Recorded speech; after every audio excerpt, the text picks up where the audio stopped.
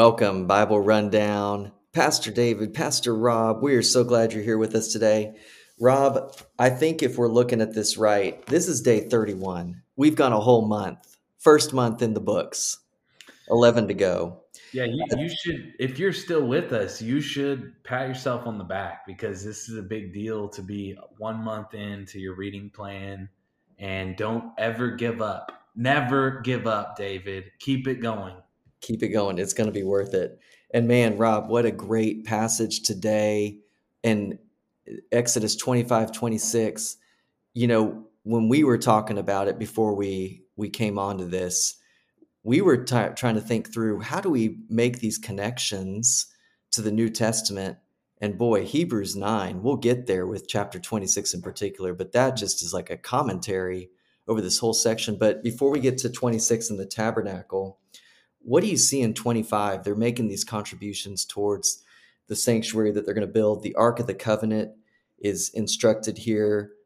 Table for bread, golden lampstand. How do we walk through these beginning steps? Yeah, I want to point out the verse 17. I think you have some thoughts earlier, but we'll go to verse 17 where he talks about this mercy seat.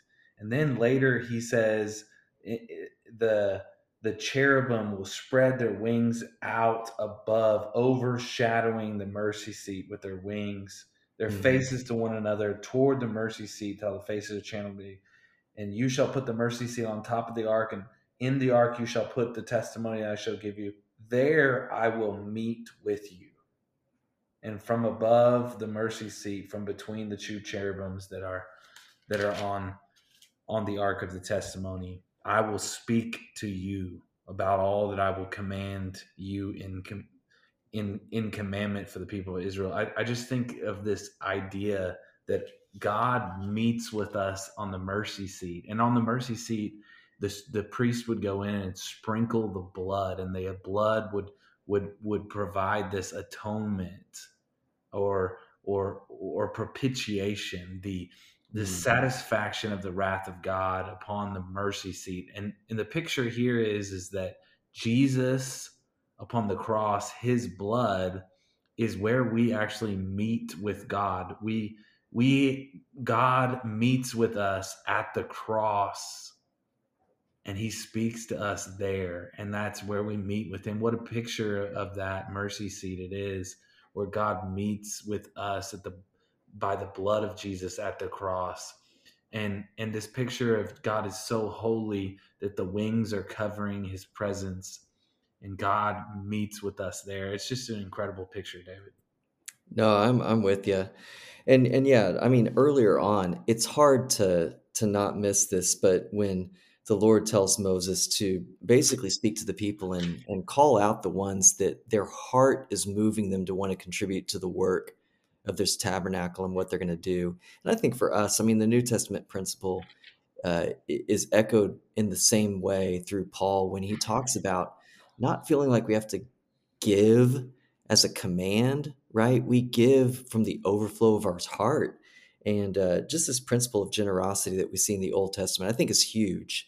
And you brought up early on, how did they get wealth, or how did they receive some of the material things that they're going to need to do the construction on this temple? Well, God provided it by plundering the Egyptians, right? And so I think it's this ongoing theme that the Lord provides for his people, and we freely give back to him just as a sign, but even more than that, just an act of worship really is what giving is. And I think that's a beautiful thing here. But we see the golden lampstand, a lot of imagery here going back to the garden, right? Even the way the lampstand's constructed, it's got these almond blossoms and things that recall the garden imagery. But boy, the tabernacle is significant. Holy of Holies, and then the most holy place separated by a curtain. What are we to make of all the different construction elements of the tabernacle itself? God certainly has specific things that he wants to show in each and every piece of the tabernacle. I love how you have this idea of the table for bread, this idea of sitting with the Lord and feasting at the table with the Lord.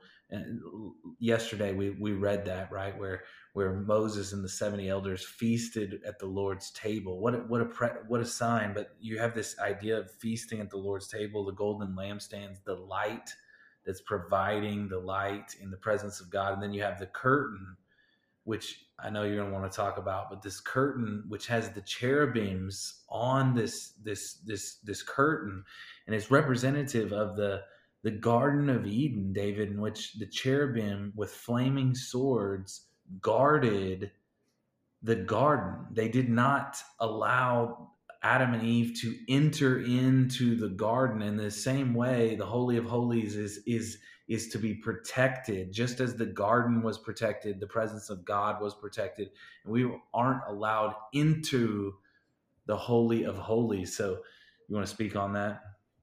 Yeah, and if you're listening to this with us, go to Hebrews 9 and just camp yourself there as you're walking through the construction of the tabernacle and seeing the system of sacrifices set up.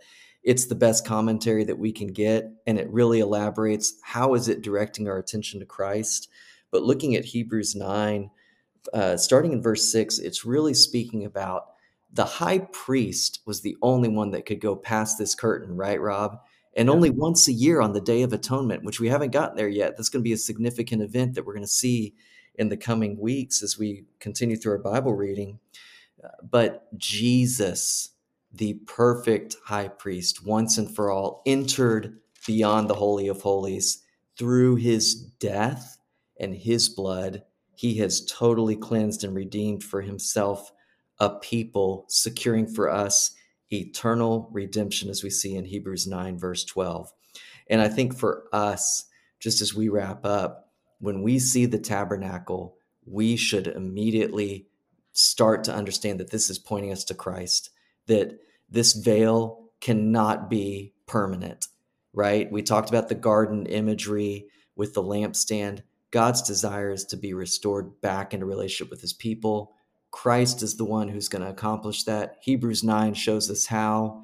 Man, this is going to be exciting as we see the year unfold through scripture. Any final thoughts? Yeah, let me just read one verse in Hebrews 9, verse 8. The Holy Spirit was showing by this that the way into the most holy place had not been disclosed as long as the first tabernacle was still functioning. Hmm. And so Christ was the way in to the most holy place, and the Spirit showed us through faith in Christ. And so what a beautiful picture all of these things are showing us. You don't want to gloss over these things in Exodus. Don't miss it. We'll see you tomorrow.